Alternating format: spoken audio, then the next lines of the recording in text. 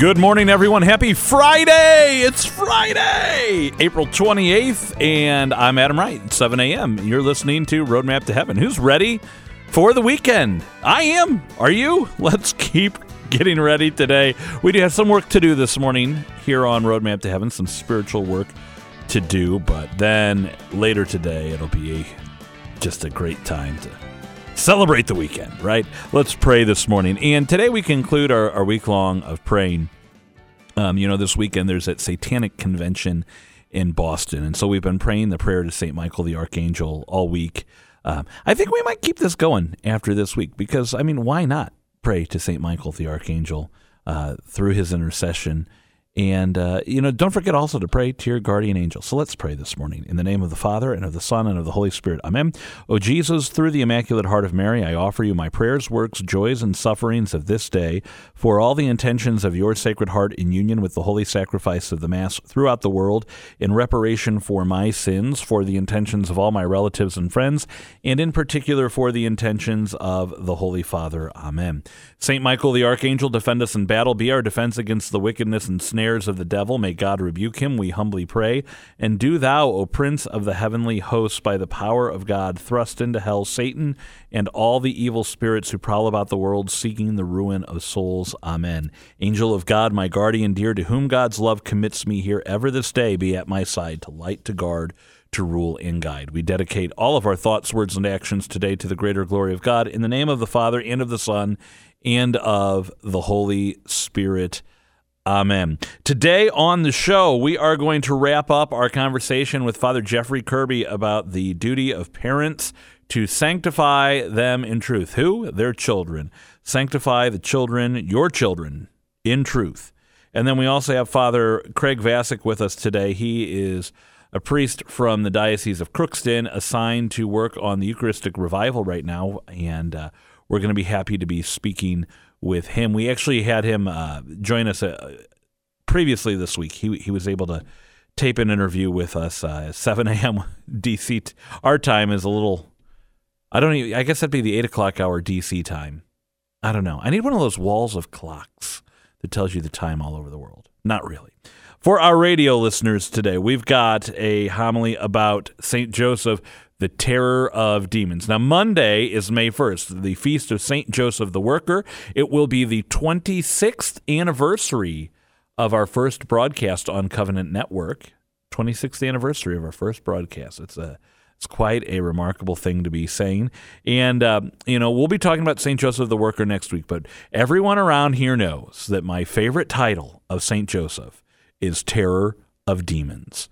I take that song. What is it? The one song, he sees you when you're, no, they fear him when he's sleeping, right?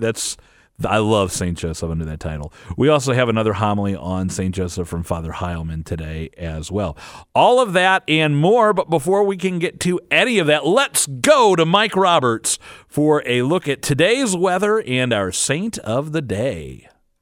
Today is the feast day of St. Louis de Montfort. Born in France in the village of Montfort in 1673, Louis was the oldest surviving child of Jean and Jean Grignon, and his father was a notary who also owned a farm. As he grew up, John developed a great devotion to the Blessed Mother and a desire to become a priest. With the help of a benefactor, he went to Paris to study, but when he arrived, realized his benefactor had not provided quite enough money, so he found lodging in a number of different boarding houses among the very poor, while at the same time attending lectures at the Sorbonne. He finished his studies in 1700 and then was ordained. He always maintained a special connection to God's holy angels, and in particular, guardian angels. Often while closing a letter, he would offer a salute to the guardian angel of the person he was writing to. A great preacher, Louis traveled all across Western Europe, always paying special attention to the poor. Meanwhile, his devotion to the Blessed Mother continued to grow, and eventually he founded the Missionaries of the Company of Mary and wrote his classic, The True Devotion to the Blessed Virgin. He also founded Daughters of Wisdom, dedicated to caring for the sick. He died on this day in 1716 at the age of just 43. St. Louis de Montfort, please pray for us. I'm meteorologist Mike Roberts for Covenant Network. Have a blessed day. Saint of the Day can arrive each morning by subscribing on your favorite podcast player. Search Covenant Network to see all our podcasts. Earlier this week, we started a conversation with Father Jeffrey Kirby about his book, Sanctify Them in Truth, talking about the them. Now, the them could be a lot of people, but in the context of our conversation this week, the them, and Sanctify Them in Truth, has been the focus of children, that parents are called to sanctify their children with the truth. And today we are going to play the final part of that conversation. And we were talking yesterday a little bit about that we got to go to the sacraments. We got to go to the source of grace because this will be hard sometimes. One of the things I don't want to lose sight of is this idea that when it gets hard, it's not just, okay, before we go have the hard conversation, but when we're dealing with it, because very rarely is it we have the conversation and that's it. You know, we're through. We can move on to the next thing. Box is checked. Situation dealt with. Move on. When it's hard, when you're in the midst of that difficulty, keep going back to prayer. Keep going back to the sacraments. Keep going back to our Lord. I think of that image of the woman at the well where he very clearly says, I'm the well that will not run dry. So, let's not ration it and say, we better be careful. We might run out of our Lord's grace here. Let's keep going back to him and asking for that grace. But, that's the other thing I kind of wonder about, because especially in the context of the Eucharistic revival right now, I read a piece the other day talking about all these different ideas for what does Eucharistic revival look like. And some say it's greater reverence and piety for the Eucharist. And some say it's better understanding of the communal celebration that's involved. And some say this, and the person writing the op-ed said, well, actually, it's all of these things. It is the communal, it is the piety, it is the reverence. It's not either or. Having that community, and this is where it becomes so important for us to have that faith community of like-minded believers, not only to say, yeah, you're right, I'm not just validating what you believe is true, I'm here to say, yeah, it stinks right now what you're going through, but you're not alone. Yes. It's interesting. If you were to ask most Christians in the 14 apostolic letters of the New Testament associated with St. Paul, what is the one theme that St. Paul most speaks about? Whenever I ask that question, the majority of the answers are sexual sins. They think that's all St. Paul's talking about is sexual sins and so on and so on. And in some of his letters, he does address some of those. But the one thing he most emphasizes in his 14 apostolic letters is holy fellowship. The importance of Christians being together. And we certainly see it in the Acts of the Apostles. So, in the Acts of the Apostles, we see how the church came together for worship, for prayer, for holy fellowship, to study the teachings of the apostles, to serve the poor, the suffering, the sick. And so we see this example of what it means to be in holy fellowship. And why is it so important that the Christians are together? Well, if we go to the book of Proverbs, we can draw the simple divine wisdom as iron sharpens iron, so man sharpens his fellow man. So as Christians, we come together, yes, to commiserate, to be consoled, to be encouraged, but also to be admonished, to be called forward, to be instructed. So the Christian way of life, we can't live as individuals. And Adam, I would say this, I think this is where the loss of parish life in many areas has been a tremendous cause of suffering and disassociation or dislocation of Christians who are trying to live the Christian way of life. So you imagine the young person or the Christian who suddenly has this deeper conversion and they say, I don't want to start living more faithfully and this and so on. They go to the parish and the parish, it seems dead. People aren't excited. It seems as if most of the people in the pews have given into ideology and so on. This can be the case in some parishes. We have other dynamic parishes, I should mention, to balance the scene. But the loss of so many parishes to that kind of holy fellowship, the fact that not all of our Catholic parishes are models of that apostolic way of life that we see in the Acts of the Apostles, is a tremendous loss because we can't walk this alone. I mean, the Lord sent out the disciples in twos. He called and founded a church. Right? He did these things on purpose. He knows our fallen nature. He knows what the path of holiness looks like. One of the first things he did in his public ministry was call together a community to himself. Even he himself, in his human nature, needed that community life. And so I think that there's a challenge. I think that when someone has a deeper conversion, I encourage people to invest in their parish. If maybe their parish needs some growth, then be a part of that.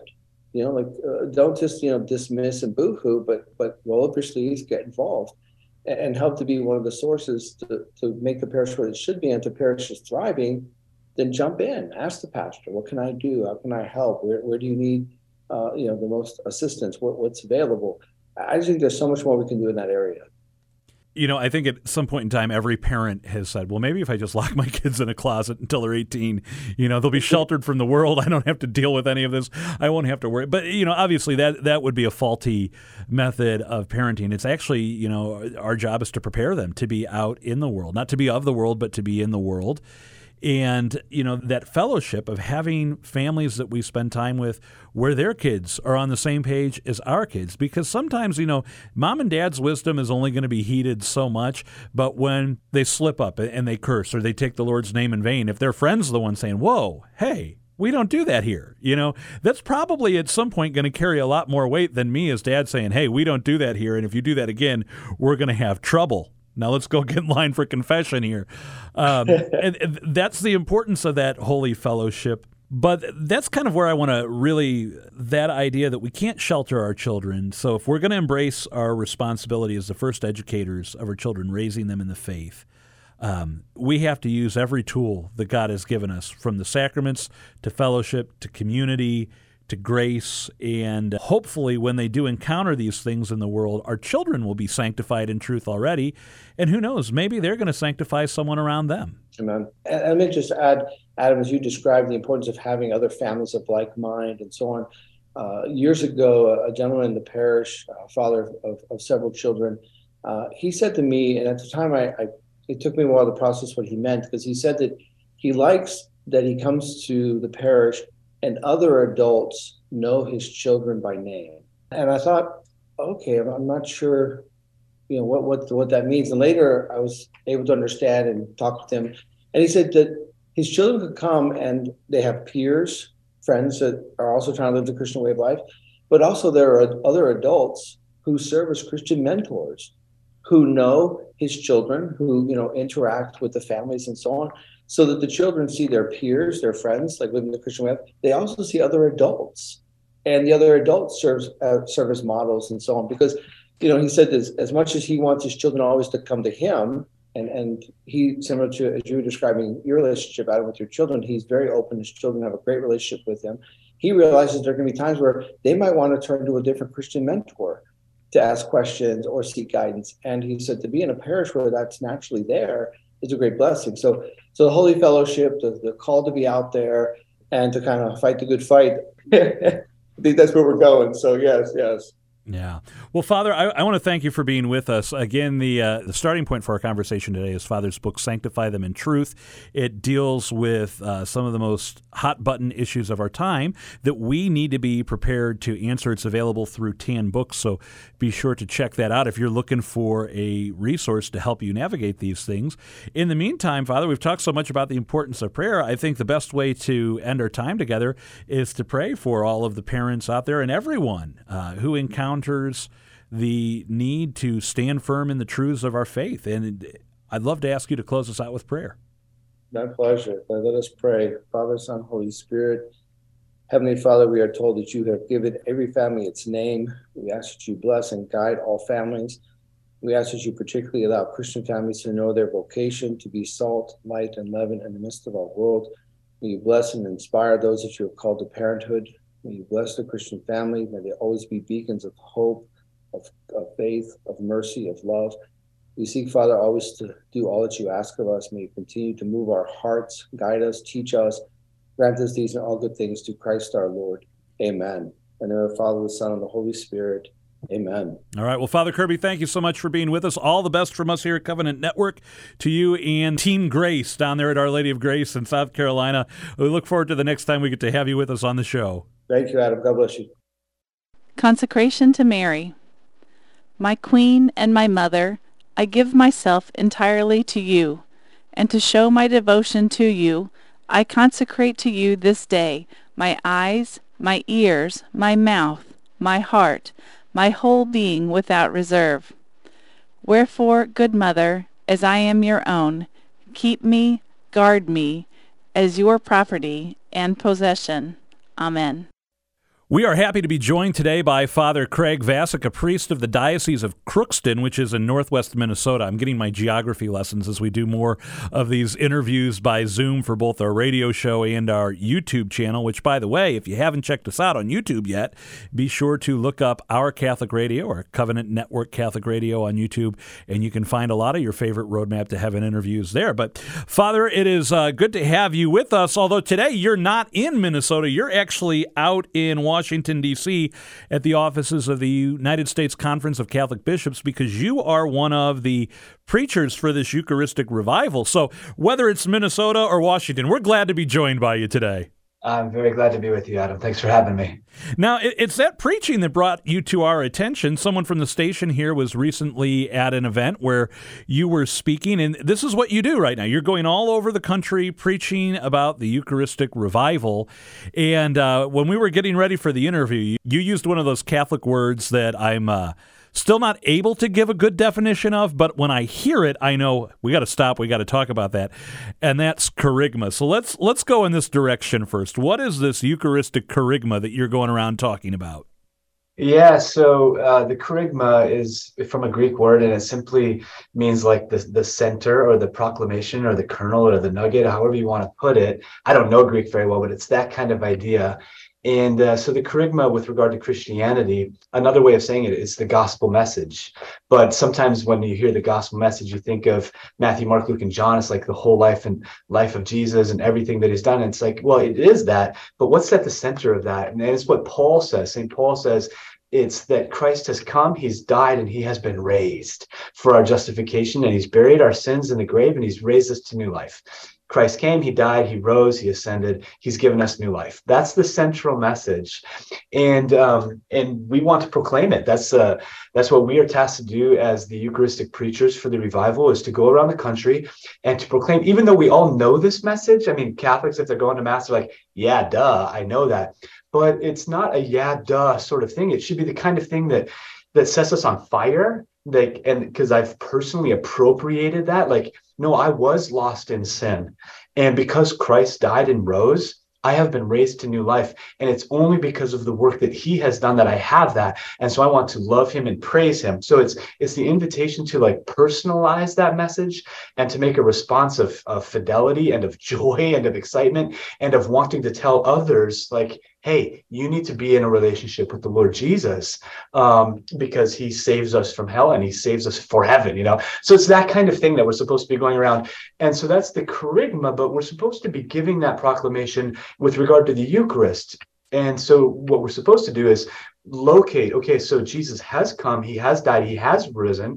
And so how does he communicate that to us? Well, he communicates it to us through the sacraments, baptism first and foremost, and then he feeds us with his body and blood to strengthen us in Holy Communion. And that is all contained in Holy Mass. And so to kind of renew people's understanding that the entirety of the saving message of Jesus is not just a sermon, even though it includes sermons, it is a lived experience in Holy Mass. And to catch that again for the faithful, that they might get excited for it. Yeah, you know, sometimes I have to be honest here and say, the Eucharistic revival is not for me. I believe in the Eucharist, and yet there are times that even to this day, sadly, I catch myself at the memorial acclamation when we proclaim his death and his resurrection until he comes again, that my response is not, oh my goodness, can you believe what our God has done for us? It's like, all right, we're about, maybe 15, 20 minutes away, not even from the end of Mass here. Things are moving. Father's at a good pace, and it's like, Adam, stop. You've missed the whole point of what we're talking about right now. So it turns out Eucharistic revival is for me as well. Yeah, absolutely. I mean, when we're at Holy Mass, because it's a routine, because it's a habit, because of all these different things, there's all the human contingencies and things that can get in the way that come into play, right? But if I can refresh myself and try to be cognizant, no, actually, when I'm at Holy Mass, I'm at the foot of Calvary. I'm really standing where he is being pierced for me, where he's being lifted up on a cross, and all of his blood, the blood is coming out from every pore on him. If I recognize that, when I'm at Holy Mass, and I could just remember, oh yeah, that thing which happened historically is happening mystically, truly right now, that he is being crucified, that he's going down into the grave, that he is coming up in his resurrected life, and he's giving me the fruits of the redemption in the Holy Eucharist. If we could just make that connection, it'd be like, yeah, I'm not in a hurry to rush away from here, because this is my entire salvation. This is heaven opening up for me. This is my Savior, and I want to be with him. Yeah. So lest I get too fixated on the splinter in my neighbor's eye at the peril of ignoring the plank in my own, what would you say to me and to our listeners this morning that, we have that starting point. We have that Eucharistic faith. We believe the church teaching. We go to adoration. We frequent the sacrament. We love our frequent reception of Holy Communion. But yet deep down inside of us, we need that revival too. Where do we start?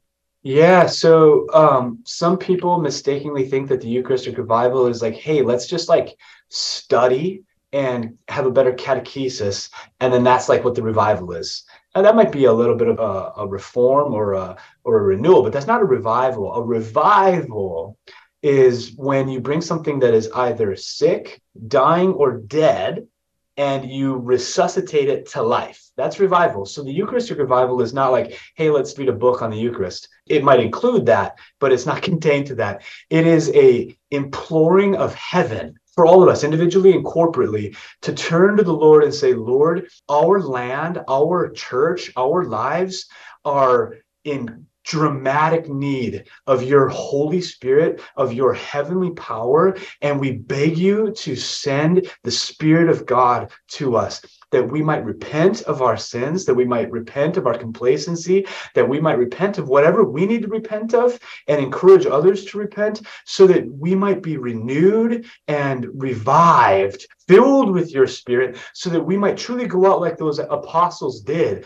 filled with the Spirit of God and proclaiming repentance and forgiveness of sins for the empowering of the Holy Spirit for the life of the world. Give us that, Lord. And until we're doing it, until I find myself out there in uncomfortable situations, going out of my comfort zone, thinking I have a burden for that person's soul, so I'm going to go and tell them about Jesus or about baptism or about confession or about Mass, until we see ourselves doing that, we are not revived yet. We need to pray for revival. As you say that, I'm thinking of this analogy. It's terrible allergy season right now here in St. Louis. I mean, the tree pollen is crazy. My kids are miserable. Everybody I know is miserable. Now, would we rather have the medicine that helps the allergy or the book about the medicine? Like, I could read a whole book on antihistamines and how allergens work and this and that, or I could take the medicine that makes me better. And I love the way you put that. It's not about just studying what does our faith teach about our Lord's presence in the Eucharist. It's not about an academic exercise. It's about reviving and resuscitating our hearts. If you're having a heart attack, do you want someone to have a book about CPR, or do you want them to know CPR? So, Father, this is absolutely great. Now, before we let you go, there's a couple things we want to put on our listeners' radar screens. One is going to be announced next month with the details, and that's a pilgrimage that's going to happen in the lead up to the Eucharistic Congress next year in 2024. Can you tell us just a little sneak preview about that?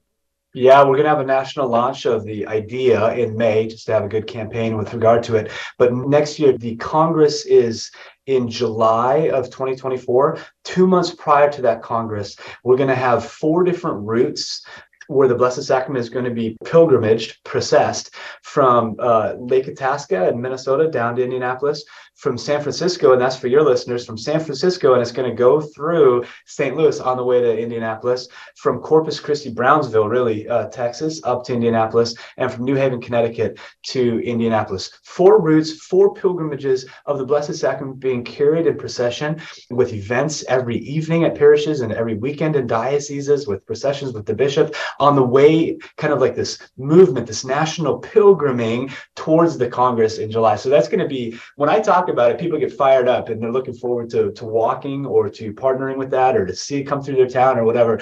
A lot of people are really excited about that. So we're excited about it too. Yeah, forget Route 66. This is the route of the Eucharist, and it's even better. We might have to write a song about that. I don't know. And then the other thing coming up is there are going to be opportunities for parishes to take part in the Eucharistic revival. And can you tell us a little bit about what will be happening with that? Yeah, so right now we're in a diocesan year, 2022 into 2023, and so we're working with bishops and their diocesan staffs. This June, though, the National Eucharistic Revival, which was launched last year, will hit the parish. It's intended to hit the parish this June, starting with Corpus Christi. Hopefully, every parish in the country will do a Corpus Christi procession as a launch to the parish year. But then there's going to be programming that we're announcing, and we're working with parishes already, that they can promote in their parishes on the topic of worship, on the topic of encounter with God, on the topics of formation. We were talking about that earlier. It's part of it. It's not the only thing. Formation. And then the sending of missionaries to proclaim the love of Jesus or the service of Jesus in the poor, right? And so there's going to be all sorts of things. We have a parish playbook that's coming out. But one of our feature pieces this fall is a small group study that we're putting together that a parish can do at the parish level. They can have 1,000 people there. We're calling it a small group study because everybody that comes will then sit at a table and kind of form a small group for 7 weeks. And we've been working with the best of production agencies in the United States Catholic Church and speakers and bishops and all these different people to form a plug and play, we're calling it, where you go to the parish, press play, and for 2 hours have a dynamic experience filled with table discussion locally live for 7 weeks on the Kerygma, the central message of the teaching of the Catholic Church, the message of Jesus, and then how that's situated in the sacraments. So that's going to be a great formation piece that hopefully then sends people out in excitement to share with their neighbors. So that's this fall. It's coming out this summer, but it's going to be launched in September. I love it, Father. Well, this has been great to have this time to sit down and speak with you today. Could I ask you to close us out with a prayer or a blessing for our listeners?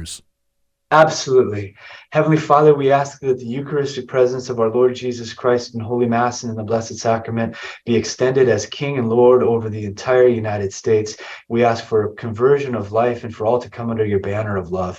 Pour out your blessing upon us all in the name of the Father and of the Son and of the Holy Spirit. Amen. Amen. Father Craig Vasick from the National Eucharistic Revival, thank you so much for being with us today. For more information on the Eucharistic Revival, friends, you can just go to eucharisticrevival.org. It's as easy as that. Eucharistic Revival, all one word, eucharisticrevival.org. We're going to take a break here on Roadmap to Heaven. Don't you go anywhere. A prayer for priests. Oh my God, help those priests who are faithful to remain faithful.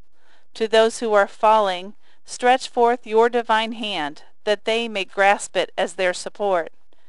In the great ocean of your mercy, lift those poor unfortunate ones who have fallen, that being engulfed therein, they may receive the grace to return to your great loving heart. Amen. Precious blood of Jesus, protect them. We are wrapping up our week talking about Blessed Solanus Casey here on the Daily Dose of Encouragement. And Patty, before we get to Friday's dose, I just have to say, I think it is just one of those wonderful things to think about how recent this is, that instead of being beatified in the Colosseum, we have a blessed who is beatified in Ford Stadium, a football stadium in front of 66,000 people. And, just a good reminder for us that we are called to be saints, and it is possible for you and I in this day and age because we have the example of Blessed Solanus Casey and others. Exactly. And the thing is, in Detroit, everybody knows about Solanus Casey, but here in St. Louis, we don't know that much about him or beyond, and so I wanted to bring this man to our attention, having just recently had the privilege of praying at his tomb and visiting this museum, which I highly recommend if you're in Detroit. Again, go to these holy shrines and places where we can learn so much about our Catholic faith and grow in our desire for holiness. So today I want to just wrap up by something I thought was so beautiful about Solanus Casey. When he was 26 years old, he wrote a simple plan for holiness, and he called it his plan for holiness. And here it is. Number 1, detachment from earthly affections, singleness of purpose. Number 2, meditation on the passion of Jesus Christ. Number 3, uniformity of will within the divine will. Number 4, mental prayer, meditation, and contemplation. And number 5, prayer. Ask, and it shall be given to you. That was it. He had a 5-step plan for holiness. He lived this plan for 60 years. He wrote it when he was 26, and he lived it for the next 60.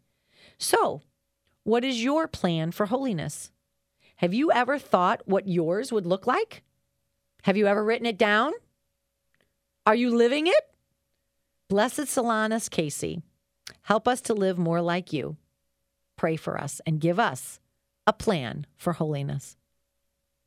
It reminds me of something my high school teachers used to say to us over and over and over again. Keep it simple. Don't overcomplicate it. And Blessed Solanus Casey has been a great example of that for us today. Patty, thank you for this week here on the Daily Dose of Encouragement. A prayer for the dead. God, our Father, your power brings us to birth, your providence guides our lives, and by your command we return to dust. Lord, those who die still live in your presence. Their lives change, but do not end. I pray in hope for my family, relatives, and friends, and for all the dead known to you alone. In company with Christ, who died and now lives, may they rejoice in your kingdom, where all our tears are wiped away. Unite us together again in one family, to sing your praise forever and ever. Amen. Catequiz today. Earlier on the show, we were talking about the fact that the Feast of St. Joseph, the Worker, is coming up on Monday, and I'd like to know a couple of things here. The title, St. Joseph the Worker, is that in the Litany of St. Joseph? Do you know the answer to that one? Well, let's find out if you know the answer to that one. But more important, here's our actual catequiz question today. How many titles of St. Joseph are in the Litany of St. Joseph? Now, I'm not including the first one where we say, St. Joseph, pray for us, because that's his proper name. I'm including all of the titles that come after that. And so the first answer to the question, St. Joseph the Worker, is not one of the titles in the litany. In Model of Workers is, but the Worker is not. And then there are 31 titles of St. Joseph in the Litany of St. Joseph. So you have that going for you today. It's a great litany to pray. I love some of these in here. I mean, I love them all. Renowned Offspring of David, that's a good one. It's not my favorite one, but it's an important one. It shows the lineage between the King of Israel and Christ, our King. Light of Patriarchs, those are good. But when you get a little deeper into the litany, you get some of these. Head of the Holy Family, Joseph most just, Joseph most chaste, Joseph most prudent, Joseph most strong, Joseph most obedient, most faithful, mirror of patience, lover of poverty, model of workers, glory of family life. Husbands and fathers, especially in light of what we were talking about today with Father Kirby and what we've been talking about all week about our duty to sanctify our children in the truth, if we are not going through the intercession of St. Joseph, what are we doing? You know, we miss the boat if we're not going through his intercession. We need St. Joseph as a model for us. He is the guardian of the church, the terror of demons, protector of Holy Church. He's there with us as we're trying to raise our kids to grow close to his adopted Son, our Lord Jesus Christ. If you're close to the Blessed Mother, you're close to St. Joseph. If you're close to St. Joseph, you're close to the Blessed Mother. And we all know that if you're close to the Blessed Mother, you're close to our Lord, because they are not far apart from one another ever. They're so closely united with one another in their love for one another. So, you want to become a saint? I'm not saying this is a guaranteed mathematical formula, because there's a lot you have to do with your free will that God gave you to be open to the grace you need, to be repentant when you mess up and when you sin. But if you want to become a saint, I'm just going to tell you, it's probably going to be in your favor to have St. Joseph on the coaching staff. You know, if you're on the team, we often joke around, I want to be on the team. I want to be on Mary's team. Well, guess who one of the head coaches is on Mary's team? St. Joseph is one of the head coaches on the Blessed Mother's team. So men, let's listen to the coach. What's that great song we play in the summertime? Put me in, coach. I'm ready to play, right? You know, we're on the team. He's the coach. Watch for the signals. And as the Blessed Mother says, do what he tells you to do. Now, she's referring to her son. But St. Joseph's going to say the same thing. Do what he tells you to do. All right? And now I'll quote everything we've read from St. Joseph in Holy Scripture.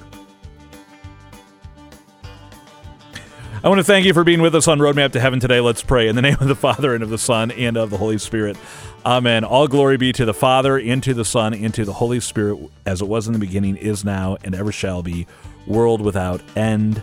Amen. Mary, Mother of the Church, pray for us. St. Joseph, terror of demons, pray for us. In the name of the Father, and of the Son, and of the Holy Spirit. Amen. That concludes our week here on Roadmap to Heaven. Over at the podcast, we're going to put together the full Father Kirby conversation for you, start to finish, in one episode. On our YouTube channel at Our Catholic Radio, we've got the interview from Father Calloway up from yesterday. Soon we'll have Father Craig Vasic and Father Kirby up. That's probably going to be next week, but check us out. In the meantime, thanks for listening to Roadmap to Heaven. Pray your rosary today.